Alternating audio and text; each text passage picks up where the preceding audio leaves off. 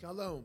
Thank you for listening to this podcast of the Jayberg Wilk Learning Series. I am Shmuley Yanklowitz, President and Dean of Valley Beit Midrash. Here at VBM, we strive to bring you only the highest quality of Jewish learning, bringing pluralistic and innovative Jewish programming to the Jewish community that craves substance and insight is our passion, but we cannot do it alone. To support our endeavors, please consider donating a tax-deductible contribution to our organization. By doing so, you will be supporting meaningful Jewish educational content, funding the next generation of leaders, as well as furthering Jewish wisdom to people all over the country and all over the world. Please visit www.valleybeitmidrash.org. Thank you so much and enjoy the program. I wanted to explore a person I think may be the most interesting figure in the entire Bible, and that is Eliyahu Hanavi, Elijah. What we're going to do is really to study some passages from the Bible about Elijah, and then briefly look at what happens to him in his post-biblical career. Because, everyone else, often in the Bible, when there's someone important, you hear about their birth, about their childhood, about what they went through, right? Moses, right? His whole birth story and his nearly drowning in the Nile is very important. Some of the prophets, we hear that they were called by God. We hear about their transformation from, non-prophetic career into a prophetic career. With Elijah, it's different. Elijah just appears out of the blue. He is described in the book of Kings, right? There's 1 Kings and 2 Kings, David and Solomon, and then later kings of Israel, and the northern kingdom, and Judah, the southern kingdom. The book of Kings goes through all of that. Elijah just pops out of nowhere, it seems, and he appears suddenly and disappears throughout his life. And even later, after the Bible, we find that, right? Elijah's kind of, he's almost, I call him the Jewish Lone Ranger. He shows up, he does his amazing work, and then before anybody can thank him, he's disappeared. And the roots of that are already there in the Bible. But before we look at the Bible, how do we encounter Elijah? Just call out. Why is he important in Jewish practice, in Jewish life? When you hear the word Elijah, what do you think of? When do you run into him? Chariot of fire. I'm sorry? Doesn't he go up in a chariot of fire? Yeah, that's in the Bible, but I mean in your regular life. Okay, when do you run into? Passover, Okay, so Elijah shows up every Seder, right? Right.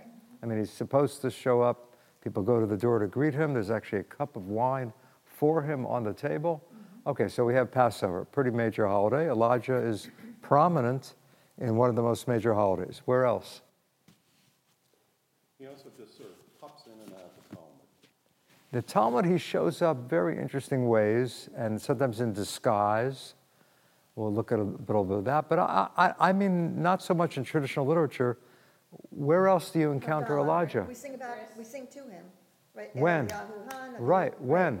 At Havdalah time. Havdalah. So every single week at Havdalah, we ask for Elijah to come. Right? Eliyahu Hanavi, Eliyahu Hanavi, Eliyahu HaTishbi. We'll come across that word in a minute in Kings. Now, why are we singing for Eliyahu? Why do we want him to come? Bimheira biyamenu, the song goes on, quickly in our days, Yavo Elenu, may he come to us, Im Mashiach. So Elijah is going to announce the coming of the Mashiach. That's his role. Elijah will come one day before the Mashiach comes. And in fact, the rabbis ask, it says in the Talmud a very interesting thing. It says Elijah will not come on Friday. Why? People are too busy. They're too busy getting ready for Shabbos. They're not going to go out and greet the Messiah. They're not going to greet the person who's announcing the Messiah. They have to get ready for Shabbos. So the Talmud says he won't come on Friday. Now, if he won't come on Friday, that means the Mashiach won't come on Shabbat, because Elijah comes one day before the Shabbat. Now, the question is, could Elijah come on Shabbat? And then maybe the Mashiach will come Sunday. So can Elijah come on Shabbat? What's the problem? Traveling. He has to travel a long distance. You're not allowed to travel more than what? 2,000 cubits. This is a cubit. You can't travel more than 2,000 cubits beyond the city. Now Elijah's going to have to come from far away. Elijah is in heaven or Gan Eden. He has to go over the world. So can he travel on Shabbat? Okay, the question is, you can't walk that distance. But can you fly that distance? The Talmud doesn't ask, can you fly that distance? But the Talmud says, can you be on a ship? If the ship is a certain distance above the ground, above the floor of the seabed, maybe that's allowed. So would that apply to Elijah? Because maybe he could fly a distance above the ground. Maybe he can fly as far as he wants. The Talmud doesn't decide it. So it's left undecided. So we don't know whether Eliyahu will come on Shabbat. He won't come on Friday because we have to get ready for Shabbos. He might come on Shabbat, he might not. So finally, Saturday night, we say, okay, no more excuses. Come and announce the Mashiach. That's why we sing to Eliyahu on Saturday night. Okay, well, let's go back to the origin. Take the sheet. What the sheet has is 3 pages, actually, more than that.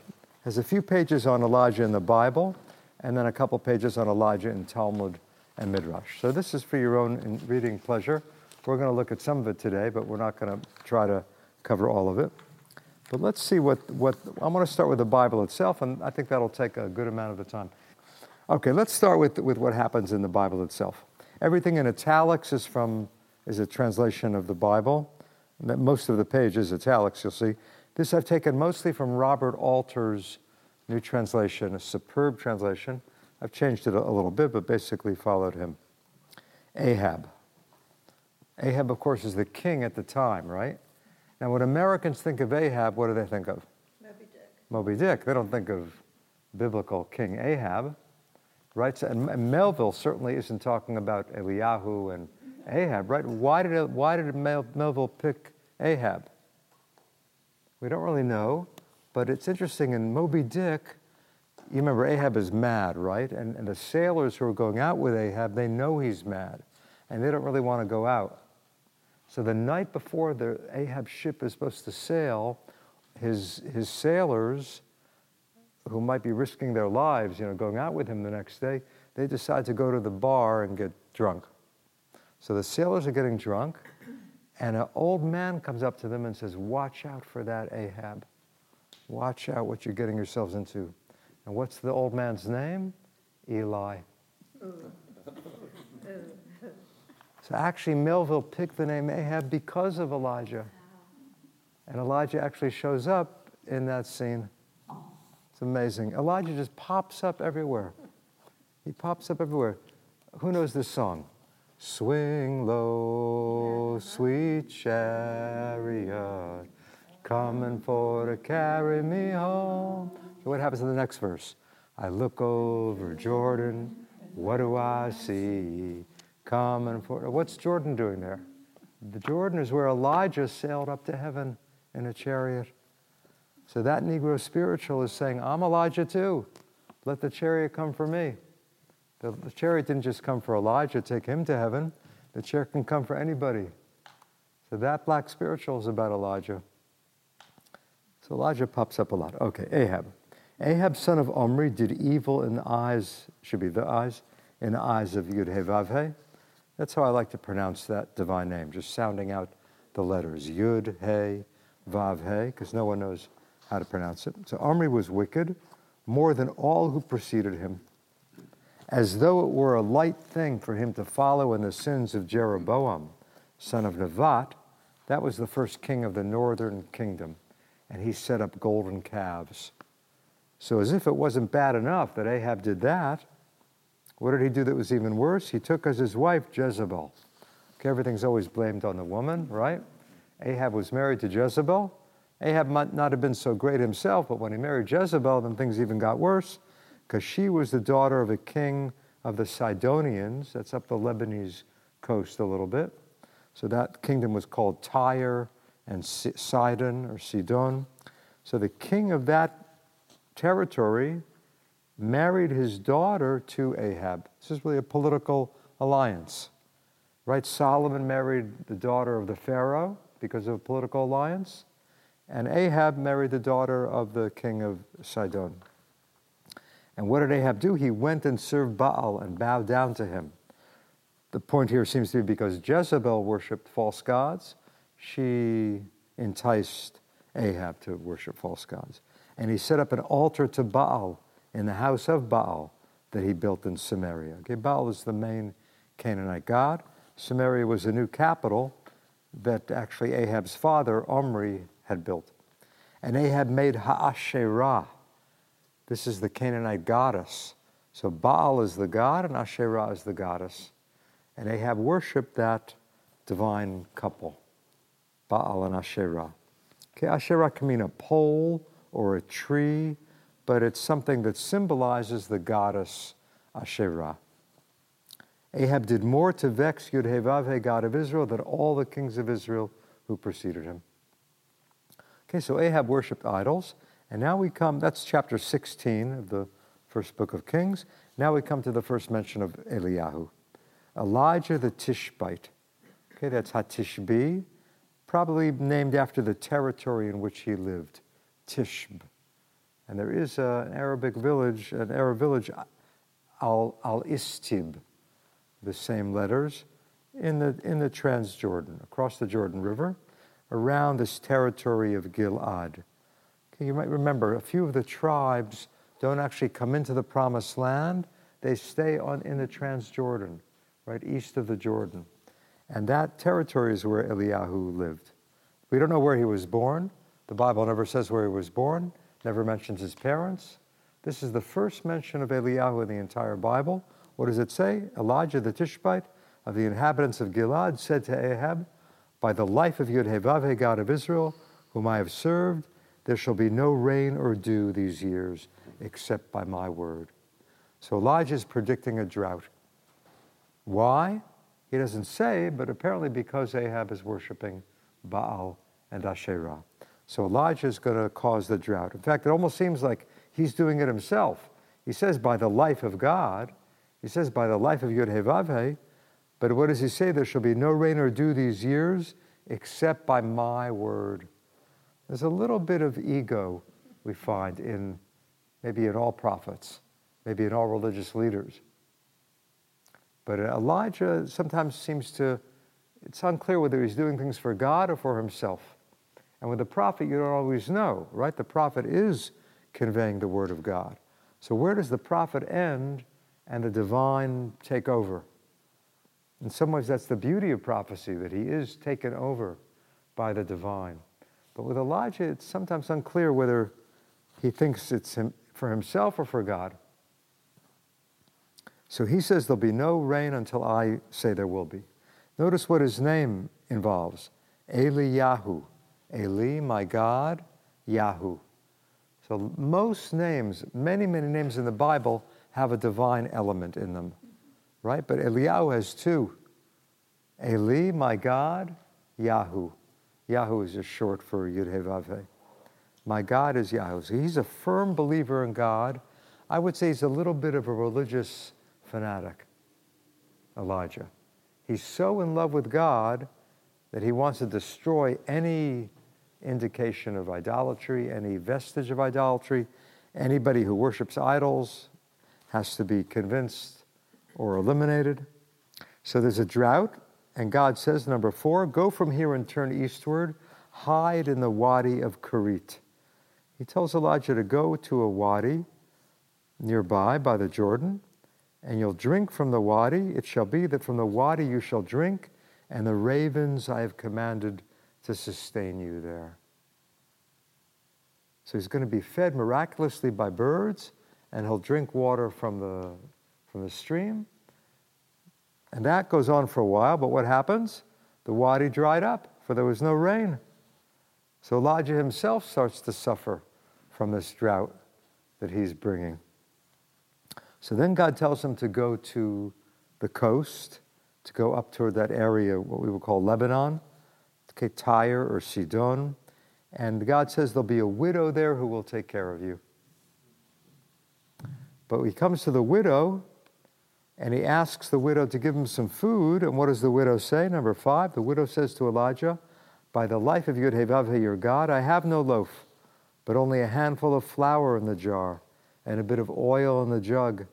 And here I'm gathering a couple of sticks so I can go in and make it for me and my son, and we will eat it and die. We will eat it and die? Why does she say that? There's so little left, we only have enough for one more meal to eat. Let us eat, we're going to eat that meal and we'll die. Elijah says, fear not. Come, do as you have spoken. But first make me from there a little loaf and bring it out to me. And for you and your son make afterward. It's a little strange. He says, feed me first, then take care of yourself when you're a hungry boy. A little bit of his own ego again. Or a test. It could be testing her. That's what some commentators say. For thus Yud-Heh-Vav-Heh, God of Israel, has said, the jar of flour will not go empty, nor the jug of oil be drained, until the day Yud-Heh-Vav-Heh sends rain upon the land. Okay, so he says, your little bit of flour and oil are going to last for as long as you need. So even more miraculous. First the ravens feed him, and now this jug of flour and jug of oil are endless, going to be endlessly supplying. So that goes on a little bit, but then the widow's son becomes ill, so severely ill that no breath was left in him. And then the mother lashes out. What is between you and me, O man of God, that you have come to me to recall my crime and to put my son to death? Why have you come here and killed my son? But strange, she says, why have you come to recall my crime? A lot of commentators try to interpret what this means. Apparently what it means is that she feels she's not that bad a person, just a normal person, but when a man of God shows up, Elijah shows up, compared to him, it looks like she's not so worthy. In fact, that she may have sinned. So against the background of the prophet of God, her sins are going to stand out. That's probably what it means. Elijah says, give me your son. Okay, the son who was dead or on the verge of death. Give me your son. Then he took him from her bosom and brought him to the upper chamber where he was staying and laid him on his bed. And he called out to Yud-Heh-Vav-Heh, saying, Yud-Heh-Vav-Heh, my God, have you brought evil even upon the widow with whom I lodge, putting her son to death? It's bad enough you've made people starve and have a drought, Elijah is saying, but you've actually hurt this widow who's helping me. He stretched out over the child. Turn the page. He stretched out over the child 3 times. Oh, I'm sorry. On your page, it's not done yet. I'm reading from a different version. Toward the bottom of that first page. He stretched out over the child 3 times and called out to Yud-Heh-Vav-Heh, saying, Yud-Heh-Vav-Heh, my God, let this child's life breath return unto him. And Yud-Heh-Vav-Heh heeded Elijah's voice, and the child's life breath returned unto him, and he revived. Elijah took the child and brought him downstairs from the upper chamber and gave him to his mother. And Elijah said, see, your son is alive. And the woman said to Elijah, now I know that you are a man of God, and the word of Yud-Heh-Vav-Heh in your mouth is truth. So he stretched out over the child. Maybe this is some kind of artificial respiration. Actually, with Elijah's successor, Elisha, there's a similar miracle, and there it says he breathed into the mouth of the boy who had died or nearly died. So whether it's the same thing here or somehow the power, the energy of Elijah is transmitted into this lifeless child, and he comes back. So notice here already, Elijah is conquering death. And if later Elijah goes up to heaven in a chariot, this, in a sense, is already a hint, a precursor. Okay, I realize I'm moving quickly through this, but that's just because I want to cover the biblical material. Then I'll pause when we're done with this, if there are questions. Okay, number 6. Elijah had parched the world. That's how the Talmud describes it. He had parched the world for several years when God commanded him, go appear before Ahab, that I might send rain upon the land. Ahab went to meet Elijah, and when Ahab saw Elijah, he said to him, is that you, troubler of Israel? Elijah replied, I have not troubled Israel, but rather you and your father's house by your forsaking Yud-Heh-Vav-Heh's commands and following the Baalim. Okay, the plural of Baal. So Elijah tells Ahab that the time has come for a contest between all the prophets of Baal, the false prophets, and Elijah. So he tells the king, "Send out, gather for me all Israel at Mount Carmel, and the 450 prophets of Baal, and the 400 prophets of Asherah." Okay, we have both a male and a female there, who eat at Jezebel's table. Ahab sent out among all the Israelites and gathered the prophets at Mount Carmel. Elijah approached all the people and said, "How long will you keep hopping between the two branches?" Okay, this image like a bird hopping, not being able to decide which branch it's going to go on. What does he mean by that? If Yud-Heh-Vav-Heh is God, follow him. And if Baal, follow him. But the people answered him not a word. Okay, so what does this show? The people are really, trying to have their cake and eat it too. They're worshiping Baal, they're worshiping God, and Elijah is saying you have to make a choice. The people want to incorporate both, maybe. It's not that the people are totally rejecting God, but they can't give up the allurement of the fertility gods and goddesses around them in Canaan. Elijah said to the people, "I alone remain a prophet of Yud-Heh-Vav-Heh." Okay, again, the self, the emphasis on the self. I'm the only one. I'm the only true believer. Now, there must have been some other loyal Israelites around, and in fact, the Bible itself shows that there are, but Elijah gets a little carried away sometimes with his own mission and his own importance. "I alone remain. And the prophets of Baal are 450 men.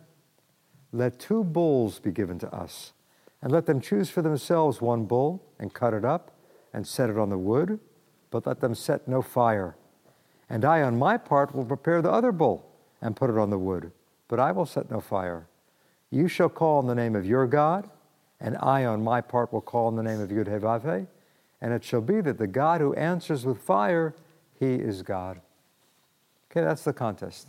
They each have a cut-up bull, no fire, and we'll see which God can burn up that bull by bringing fire from heaven.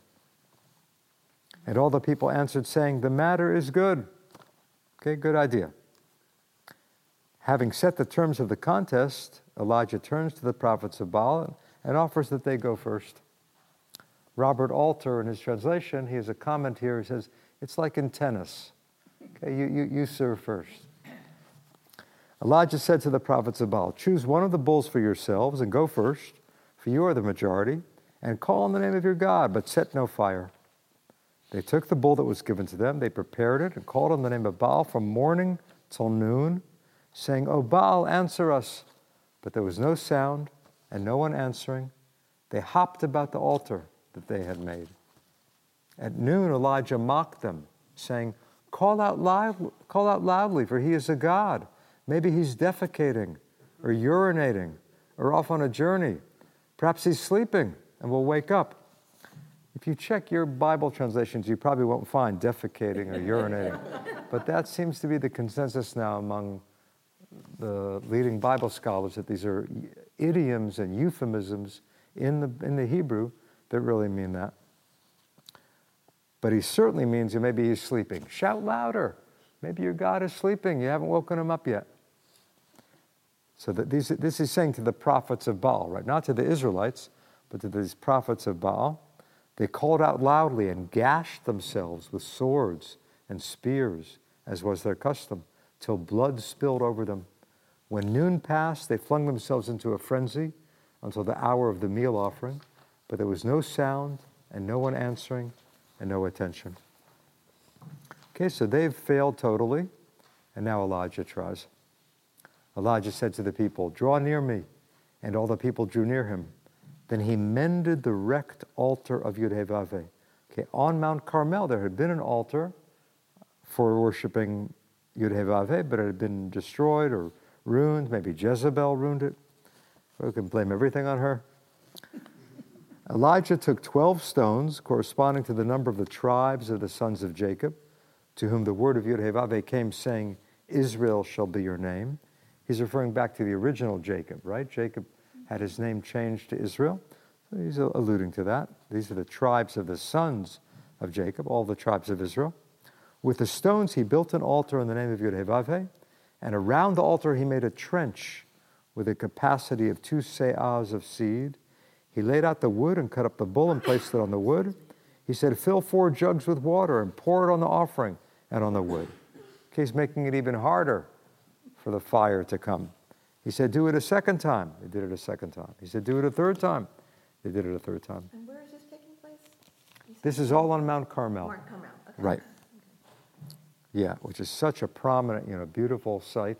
The Baha'i Gardens, I'm sure some of you have seen that. In his time, the entire thing looked like the Baha'i Garden. I mean, not that manicured, but that fertile. So it's the fertile spot. So the water is running all around the altar and the trench. Having grandly set the stage, now Elijah prays. At the hour of the meal offering, okay, in the afternoon, Elijah the prophet, this is the first time he's actually called Elijah the prophet in the whole Bible. I mean, in these few chapters. Eliyahu Hanavi. Elijah the prophet approached and said, Yud-Heh-Vav-Heh, God of Abraham, Isaac, and Israel, this day let it be known that you are God in Israel, and I am your servant. Okay, God and I, again. And by your word have I done all these things. Answer me, Yud-Heh-Vav-Heh, answer me, that this people may know that you, Yud-Heh-Vav-Heh, are God, and it is you who turned their heart backward. That's an astounding line. Commentators have wrestled with that for centuries, for millennia. How can he say to God, you turned their heart backward, meaning what? You, God, what does he mean, turned their heart backward? You let them down, you screwed up, you pushed them away, you did something. Not that God pushed them away, but that God made them do what? God made them worship the idols. God made them sin. That's very strange. So is there fear on the part of the people? Like if I go back to number 4, and he's telling them to hide in the wadi instead of just go to the wadi, but to hide, and then there's these... I mean, hide is said to Elijah.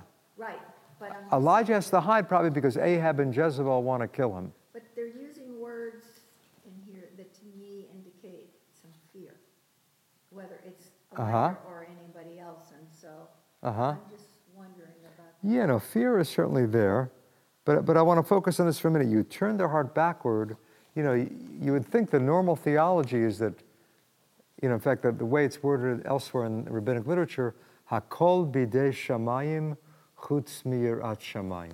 Everything is in the hand of heaven except the fear of heaven. In other words, it's up to people to decide whether they're going to observe or not, whether they're going to sin or not. That's not God, that's people. But Elijah's saying, you caused them to sin. You turned their heart backward. Some commentators, they don't want to go there. They say, no, it just means you turned their heart back to God. They used to worship idols, and now answer me, and they'll realize that you turned their heart back.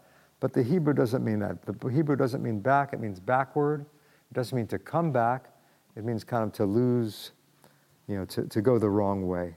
So this is a bit of radical theology saying God causes everything, even sin. God causes everything. And in fact, look what the Talmud says about this. The next paragraph is not from the Bible. I snuck in here a little bit of rabbinic literature. Look at the next. What did Elijah say? Answer me, Yud-Heh-Vav-Heh. Answer me, that this people may know that you, Yud-Heh-Vav-Heh, are God. Okay, that much is a quote. You see the italics. Now we have non-italics. This is the Talmud. And if you do not answer me, Elijah's saying, then I'll say, it's you who turned their heart backward. That's what the rabbis do to try to make sense of this. How can Elijah say, you caused them to sin? Well, Elijah was saying, if you don't answer me, if you don't bring fire right now, I'm going to say that you turned their heart backward. But that's not what the text says. The text just says that that's what Elijah is saying, without any reference to the bringing fire. Answer me that they'll know you're God, and it's you who made them sin. And so that's enough. And immediately what happens? Then the fire of Yud-Heh-Vav-Heh came down and consumed the offering, the wood, the stones, and the soil, licked up the water that was in the trench. And all the people saw and fell on their faces and said, what do they say? Adonai hu ha'Elohim. Adonai hu ha'Elohim. Anybody remember when we say that in the liturgy? Yom Kippur. At the end of Yom Kippur. The very end of Yom Kippur, the very end of the last service, Ne'ilah. Actually, then it said 7 times. Here it said 2 times. It's taken from here. So Elijah also comes on Yom Kippur. People don't make a point of that. The rabbi doesn't stop and say, okay, now we're going to say something that the people said to Elijah, but that's where that line comes from this story. So it's the most dramatic moment in Elijah's career up to this moment, and it becomes the most dramatic line in the Yom Kippur, certainly one of the top 3 lines of the Yom Kippur liturgy. The end of 25, 26 hours of fasting, everyone is exhausted and drained and dreaming of that piece of pastry. But they say, what do they say? Adonai hu ha'Elohim. Exactly what the people say to Elijah. Hi, this is Shmuley Yanklowitz. I hope you've been enjoying and learning something new from this podcast. If you have a moment, please consider making a contribution at www.valleybeitmidrash.org. Thank you so much, and now back to the learning. So this is the greatest moment of Elijah's career. You know, he's beaten, he's defeated the prophets of Baal, he's proved to the people that Yud-Heh-Vav is the true God. Now they'll reject Baal. How does he continue? He's a fanatic. Elijah said to the people, seize the prophets of Baal. Let not one of them escape. They seized them, and Elijah took them down to the Wadi of Kishon and slaughtered them there. Elijah kills all 450 prophets of Baal. It's interesting, the 400 prophets of Asherah somehow have disappeared. Remember at the beginning it said 450 prophets of Baal, 400 prophets of Asherah. But in the context it's only the prophets of Baal. It's not the prophets of Asherah, there are different explanations. In fact, the wildest explanation is by a very fine biblical scholar who says what this means is that the winner is going to get the girl. Meaning what? It's either Yud-Heh-Vav-Heh or Baal, and whichever one wins will have the female goddess. That sounds a little wild, but that does make sense in terms of Kabbalah, because in Kabbalah we do have a goddess who emerges. Who is that? Shekhinah is the feminine part of God. Never recognized in Bible or Talmud as a feminine goddess. And then in Kabbalah, she becomes the feminine half of God. In some ways reminiscent of Asherah. You might say a kosher form of Asherah. It sounds a little bizarre to put it that way, but the Zohar actually says the original name of Shekhinah was Asherah. The Zohar actually says that. I usually don't say that in public.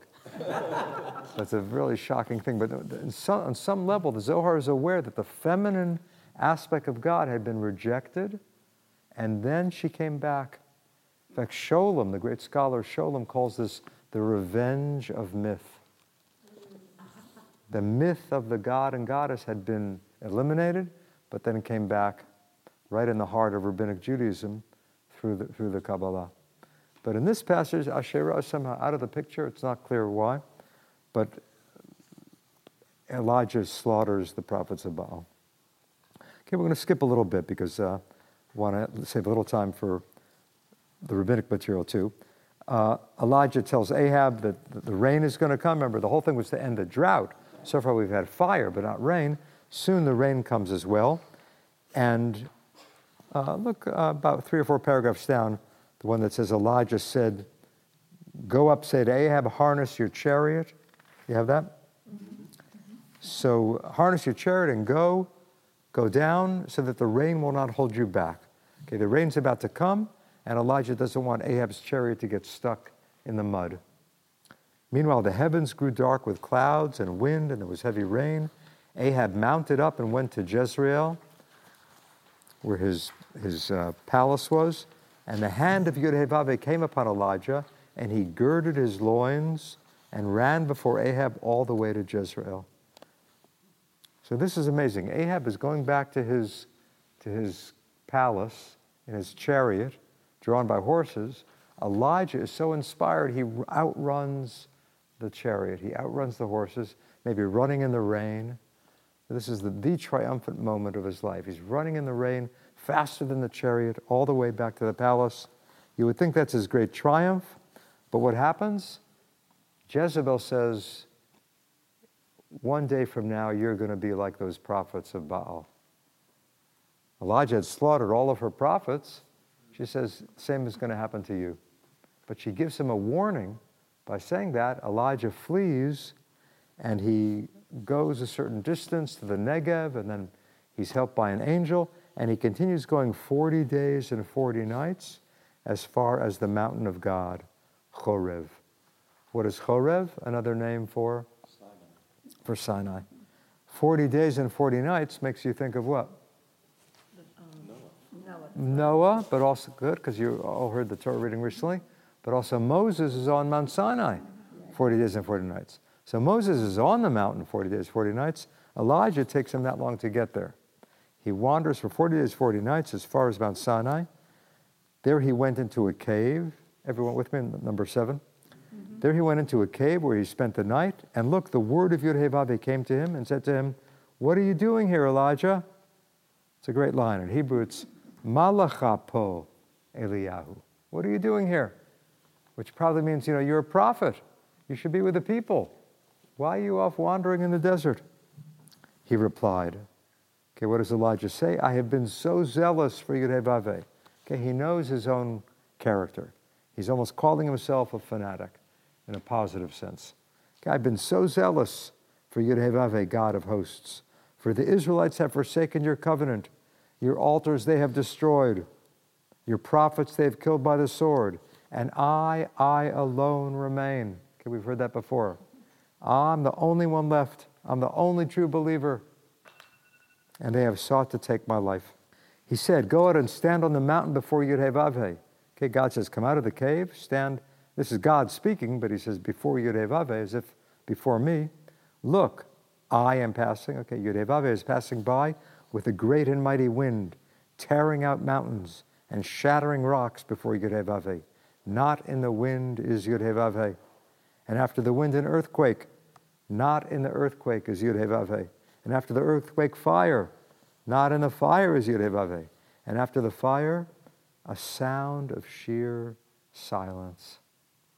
It's a beautiful phrase. The Hebrew is kol demama daka. It's often translated a still, small voice.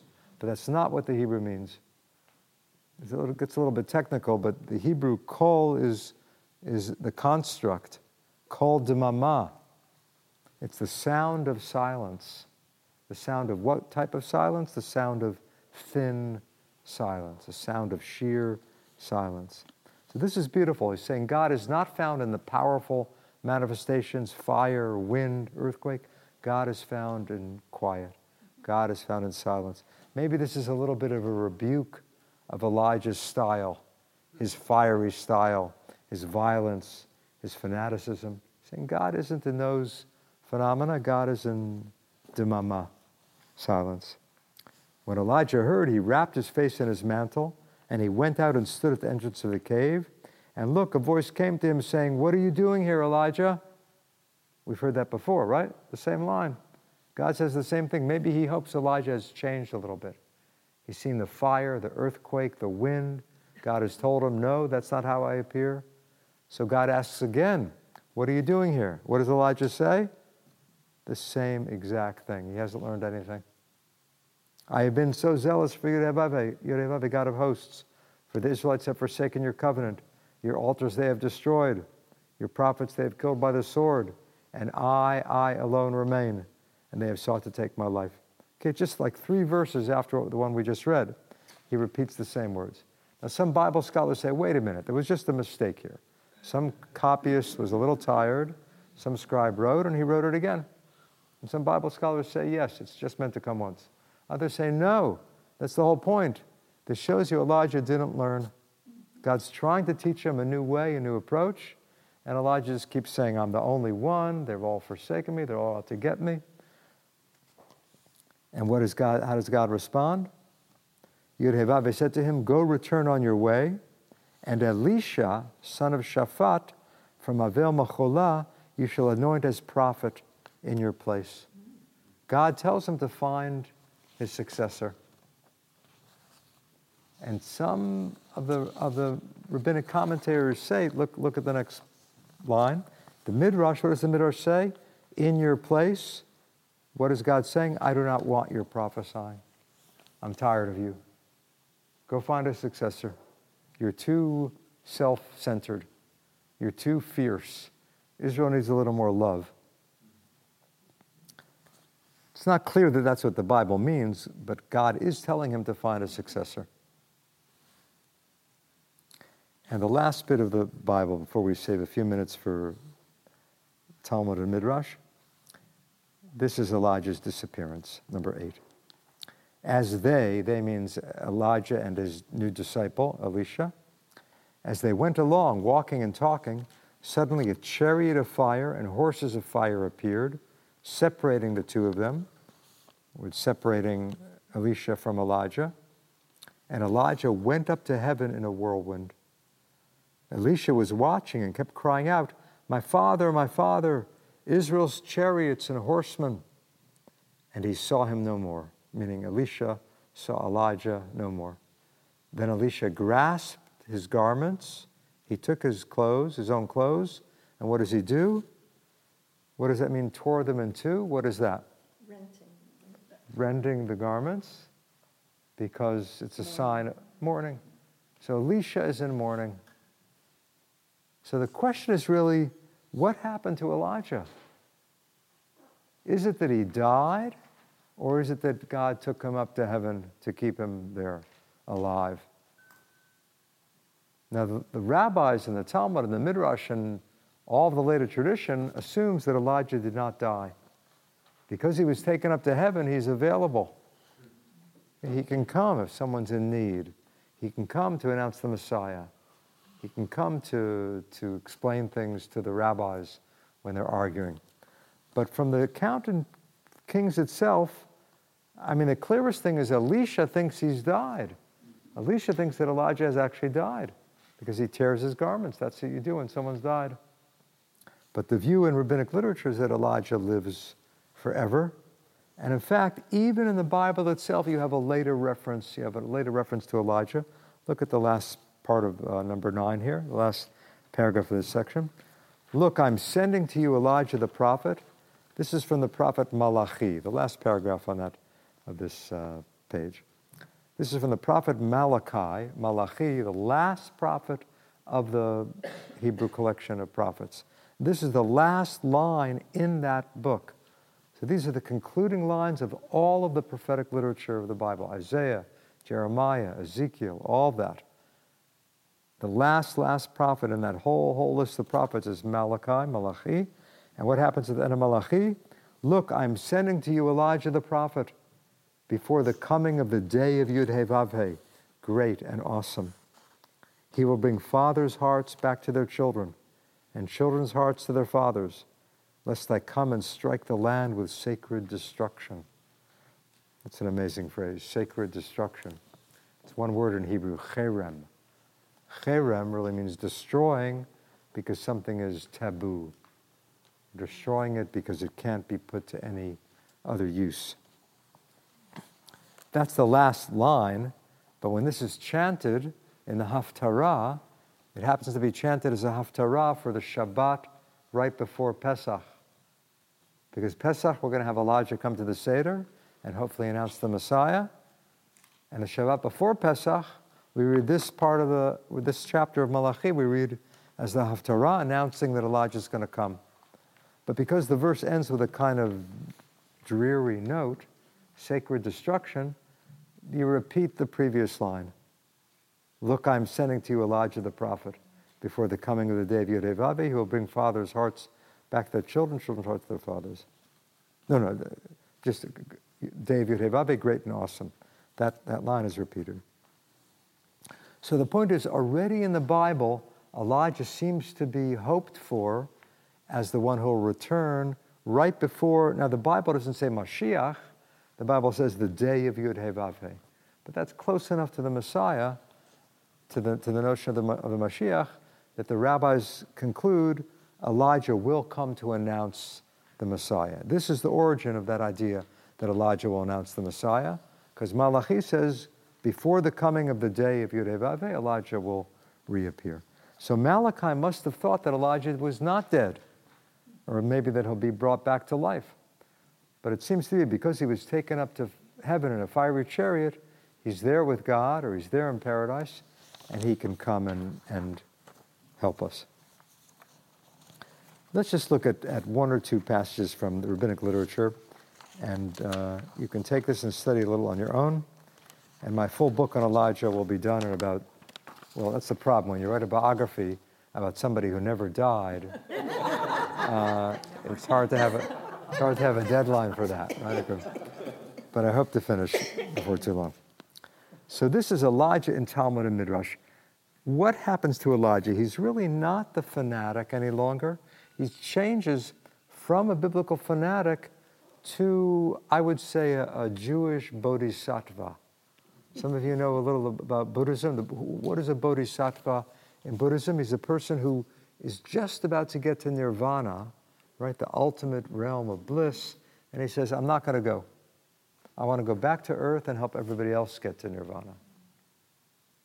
And really, that's what Elijah does. He could be in heaven, but rather than stay up there in heaven in his chariot or in God's house of study, he comes back to earth and helps people who aren't yet perfect or fulfilled or in good shape.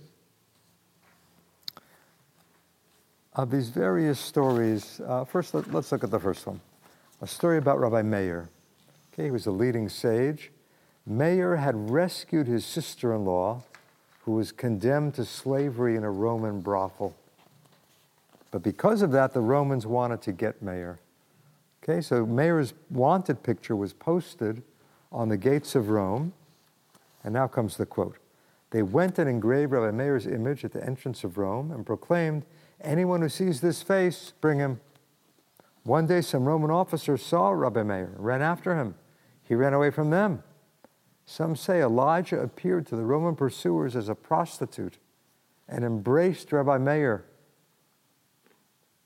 Why would he do that? The pursuers said, heaven forbid. If this were Rabbi Meir, he wouldn't have done that. So Elijah does what's ever necessary to save Jews. He's something of a trickster, right? He'll do things beyond the expected.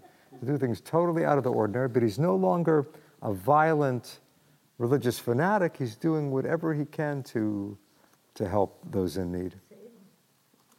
The next one is a wonderful story, but you'll read it on your own. I'm sure some of you have read it before. Famous rabbinic story that involves Elijah. Actually, no, let's read it. It's just too good not to read. Number 2. This is a story known as the Oven of Achnai. Okay, here's the scoop. The setting is the rabbinic house of study, where the sages are engaged in a legal dispute concerning a technical matter. Whether a certain type of oven, built from detachable sections, you can think of a little, like concentric circles of clay that would pile up and make an oven. Okay, they're all hollow, and inside you would bake whatever you need to be baked. But the oven is actually constructed out of detachable sections. Is an oven like that subject to ritual impurity? Can that oven become impure? Or is the fact that it's made of detachable sections mean it's not an ordinary oven? Very important question. Rabbi Eliezer had tried to convince his colleagues that kind of oven is not subject to impurity. But the majority said, no, it is subject to impurity. But Eliezer won't give up. Now comes the quote. It has been taught, on that day Rabbi Eliezer brought forward all the arguments in the world, but they did not accept them. Rabbi Eliezer said to them, if the halacha is as I say, let this carob tree prove it. The carob tree was uprooted from its place, and it moved 100 cubits. Some say 400 cubits. The other rabbi said, one does not bring proof from a carob tree. The carob tree returned to its place. Rabbi Eliezer said to them, if the halacha is as I say, let the aqueduct prove it. The water in the aqueduct flowed backwards. They responded, one does not bring proof from water, the water returned to its place. Rabbi Eliezer said to them, if the halacha is as I say, let the walls of the academy prove it. The walls of the academy inclined and were about to fall. Rabbi Yoshua rebuked them, saying, when scholars grapple with one another in a halachic dispute, what does it have to do with you? It has been taught the walls did not fall in deference to Rabbi Yoshua, and they did not stand upright in deference to Rabbi Eliezer. They still stand inclined. You've heard of the Leaning Tower of Pisa? These are the leaning walls of the Beit Midrash. Rabbi Eliezer said to them, if the halacha is as I say, let it be proved from heaven. A heavenly voice issued, saying, what do you have against Rabbi Eliezer? The halacha always agrees with him. Rabbi Yoshua arose and said, it is not in heaven. Torah is no longer in heaven. What does this mean? Rabbi Yirmiyah said, one pays no attention to a heavenly voice. Since you already gave the Torah to us at Mount Sinai, and it's written there, follow the majority. So this is amazing. A voice comes out of heaven and says, you got it wrong. Eliezer is right. Say, we don't listen to voices from heaven. The Torah has been given to us, and now it's up to us to decide what it means. So the human decision-making process is more important than a miraculous intervention by God himself. Now, we haven't heard anything about Elijah. Why am I telling you this story? Because of this. Rabbi Nathan encountered Elijah. Okay, a lot of rabbis run into Elijah. That happens frequently in the Talmud. Rabbi Nathan found Elijah one day, and he said, by the way, what did God do at that moment? Okay, he's asking him afterward, maybe a week later, a month later, a year later. He says, what was God doing when that argument went on? Elijah replied, he laughed. God laughed and smiled and said, my children have defeated me. My children have defeated me. The Hebrew is nitzchuni banai. What does that mean, my children have defeated me? They've taken the halachic process and they've made that the important way to decide. If a heavenly voice comes, it's irrelevant. So in a sense, the rabbis have overcome the will of God, but how does God react? He's happy. It's like a parent who is overjoyed when, if your daughter beats you in chess, right? If your son beats you playing basketball. A parent is overjoyed that his own child has reached that level. So what's amazing here is Elijah reveals this. So what's Elijah's role? He can reveal what God feels. He conveys what God is really thinking or feeling. Nobody would know that. And Elijah keeps moving back and forth. Elijah is really in between. He's in between earth and heaven. He's in between here and the end of time, the Messiah. So those are a few highlights of this amazing character. Any thoughts or questions? Yeah. Well, that last part about Elijah, it reminds me of some years ago, my cousin told me after his sons had grown up, the thing that made him most proud was that he no longer had to make decisions for his sons. They were now mature enough to make their own decisions. I always felt God hears. That's similar. The same sort of God is that kind of parent. He appreciates. Right. Good. He probably only said that if he thought that his kids made the right decision. Yeah, but what's strange here is that God comes out and says, Eliezer is right. You got it wrong, and he got it right, but it's too late. Now it's in their hands. You can almost say that Eliyahu comes back to earth in order to bring about a tikkun, a repair, or a mending. I don't mean to mend the world or to bring the Messiah, but to mend his own character.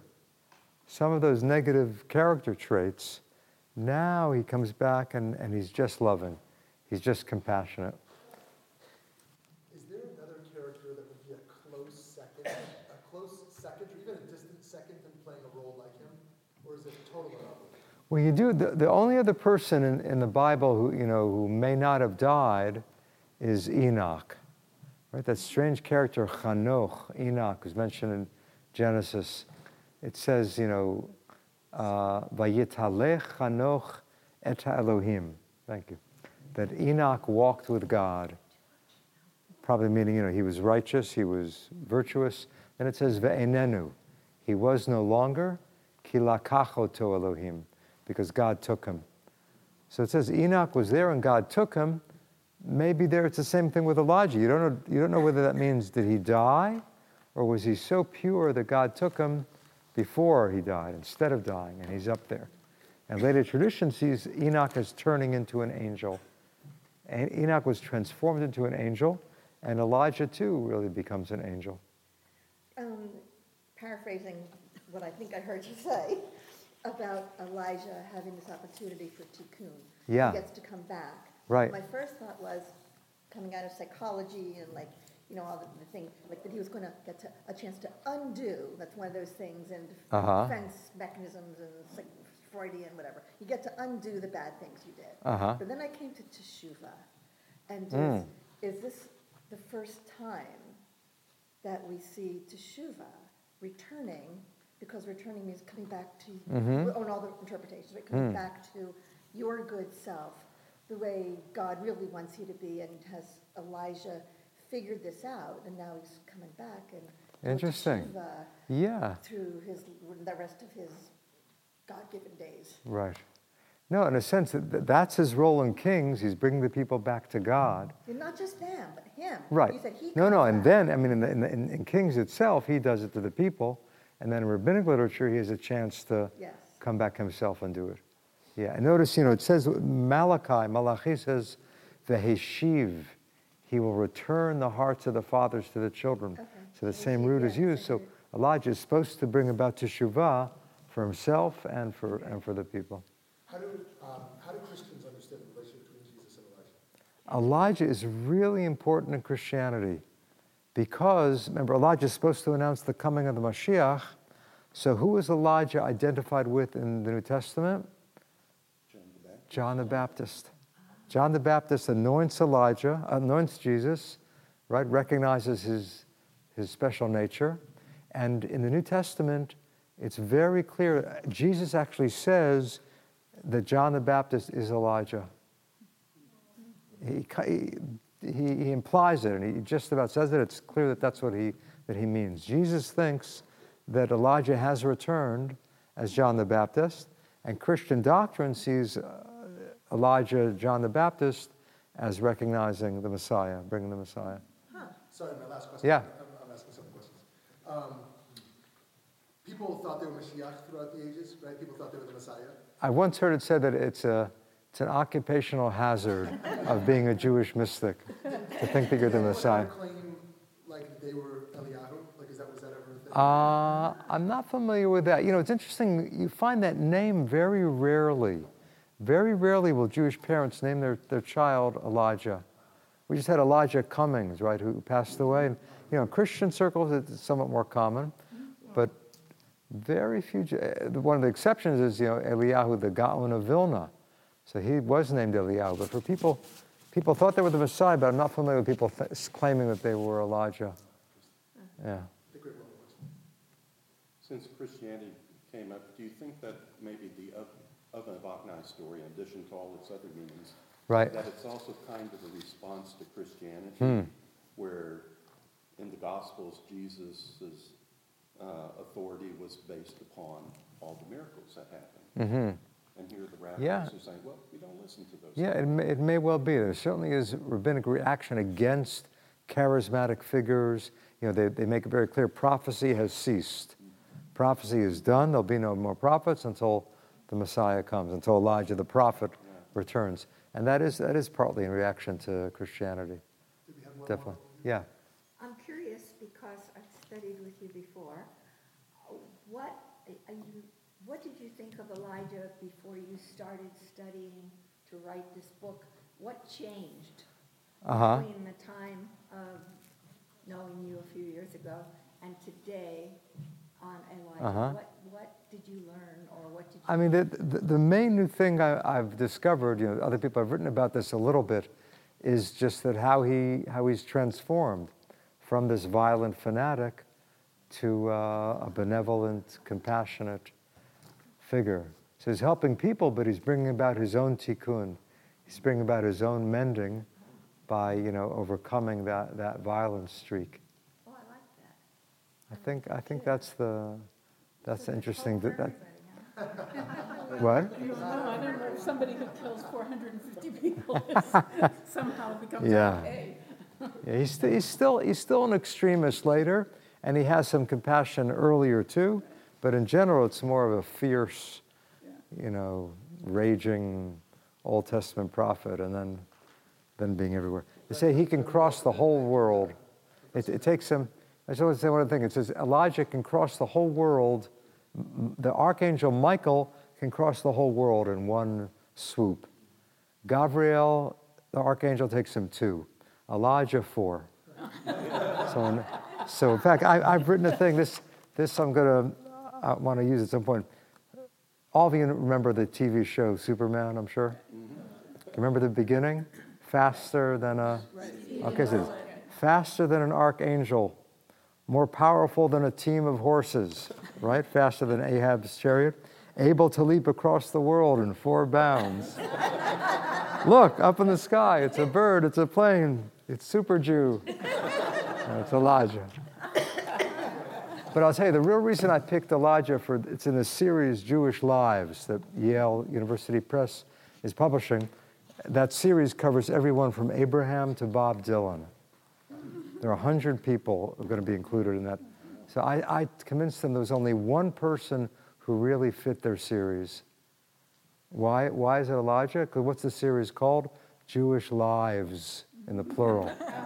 And he's the only one who had 2 lives. So thank you. Thank you. Right.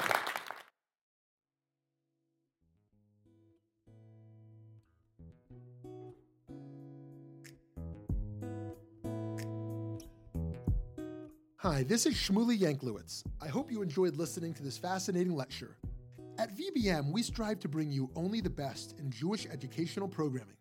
To do this, we host a wide variety of events throughout our learning season, including panels, classes, and lectures, like the one you just listened to. Please consider going to www.valleybeitmidrash.org and donating to VBM to support meaningful Jewish education in the greater Phoenix Jewish community, indeed all around the country and the world. Thank you so much for listening.